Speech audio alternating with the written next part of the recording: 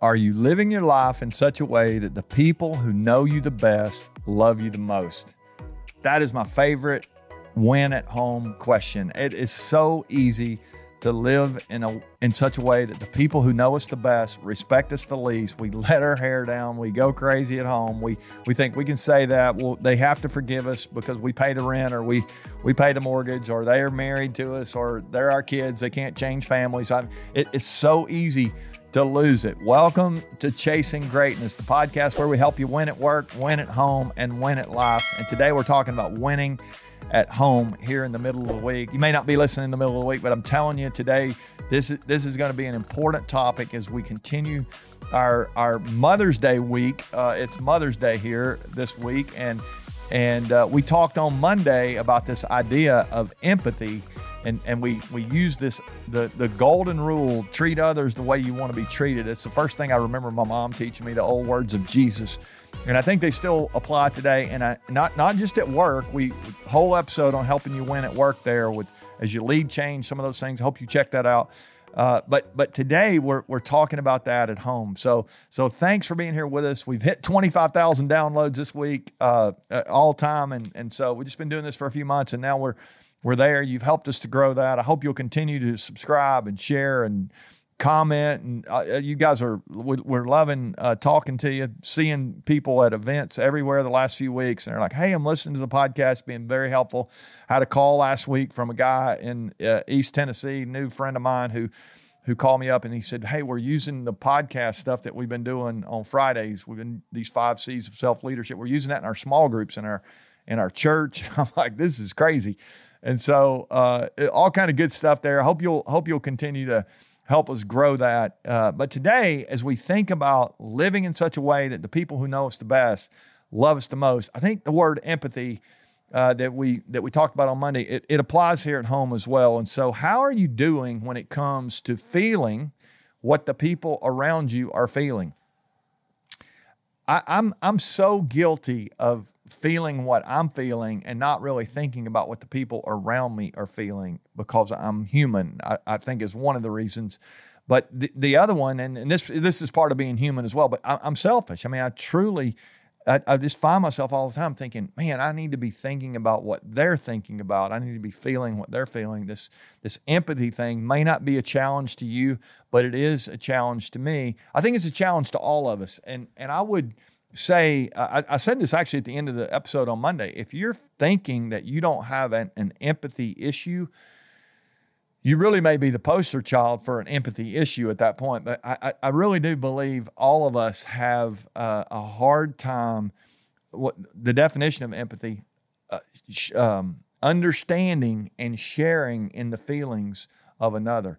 Understanding what they're feeling is one thing, but sharing in those feelings, I mean, they're going through this, and we start to try to understand, like, what are they really going through? But then to feel what they're feeling. So if a person around you in your family, let's say, is feeling really sad, maybe they've had something hard, maybe they're feeling grief, maybe they're feeling disoriented because a lot of change is coming their way, maybe they're feeling challenged. Are you aware of what the people around you are feeling? Sometimes we put expectations on our children or on our spouses or on the our extended family, our moms, dads, sons, daughters, whoever you have that are maybe they're grown and gone. And you're continuing to put expectations on people, and they're feeling some of the things they're feeling because of what we're actually doing, how we're acting, the expectations we're putting on them. Sometimes we put conditional love out there on the table, like I'll love you more if you do this, which sounds crazy when we think about it, but it happens all the time. All of us have felt that in our family situations from time to time, and we've caused that from time to time. And so I really want to challenge you to think about empathy differently, maybe than you ever have. Let's elevate this idea of empathy. And the way I like to think about it in my family is the language I use is let's try to give the people around us the home field advantage. If you're really going to live in such a way that the people who know you the best love you the most, I think if you can give them the home field advantage, which is a baseball term, or I think about it as a baseball term, because in a baseball game, the home field advantage, it's one thing to have a football game, the home field advantage, really, you get to wear the home uniforms and you get to have more fans in the stands. And that is tremendous advantage in a football game, but in a baseball game, the home field advantage is a little bit different. All those things are true about the uniforms and the fans, but you get to bat last in the baseball game if you are the home team. And I think this might be really good for some of us to think about, what would it look like for us to give our sons or our daughters or our husbands or our wives, the person in the conversation, what would it look like to give them the opportunity to bat last in the relationship? In other words, you're positioning them to win. It's part of chasing greatness, right? We want to be great, but if you really want to be great, you help the people around you win. You help them score. You help them be winners. And I just think there's a gap there many times when we start thinking about, our kids. We put these expectations on them, and we're gonna make sure that we train them to do live up to their potential, and yet we're not living up to our potential half the time. Or we're gonna fix them if they get messed up, and we're messed up all the time, and nobody's trying to fix us. And it's just stifling in a relationship when a person has a lack of empathy. They don't understand what the other person is going through, and they wouldn't even consider sharing in what the other person is going through if they don't understand it. So those things can't be true if we're not careful. And the next thing you know, we're wondering why there's distance, there's a lack of intimacy, there's a lack of closeness, there's a lack of trust. All those things begin to happen at home when we have that. So I've got some questions here I think will help us to think about this level of empathy. And I'm going to talk about these questions a little more on Friday. We're going to talk about connections and the importance of those. But who in your family can you encourage today? Who in your family right now needs courage, and what is it that they're going through that's caused them to be discouraged, maybe, or have a lack of courage? What is that challenge that looks daunting? And rather than telling them to suck it up or man up or toughen up, what would happen if we began to feel what they're feeling, and we really tried to walk in their shoes for a moment, and we considered maybe a place in our own lives where we feel challenged, where we don't feel like we can overcome, we feel afraid, we feel fear, some of the things they might be feeling, and we really begin to get shoulder to shoulder with the people who matter most to us, and we put some courage into them. We could encourage them. Is there somebody in your family today that maybe you've been taking for granted, and you've not really appreciated the way you could? And maybe one of the things they're feeling is undervalued or underappreciated or undercelebrated, however you want to say that.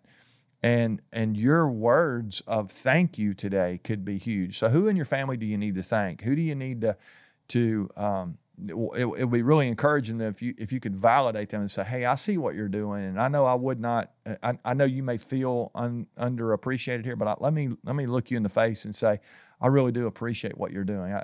It means so much.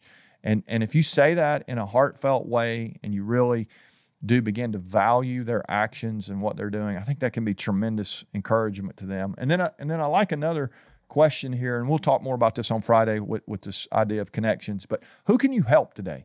Who can you help? And I don't know what that would look like, but if I had somebody in my family that is around me, that all of them are going to need help. I mean, every single person. If I'll sit here and think about all the people around my circle, and they don't even all live in my home anymore, but all the people in my family right now need help, just like I need help. All of us need help. And I think when we begin to look at person by person, what does your 7th grade son need? What does your wife who you've been married to for less than 5 years need? What is your husband that you've been married to for a really long time? What does he need? What is your spouse who's got a really challenging boss that they work for? Or what is your spouse who's going for a promotion and they didn't get it? And what are the people? What is your 11th grade daughter who's going through?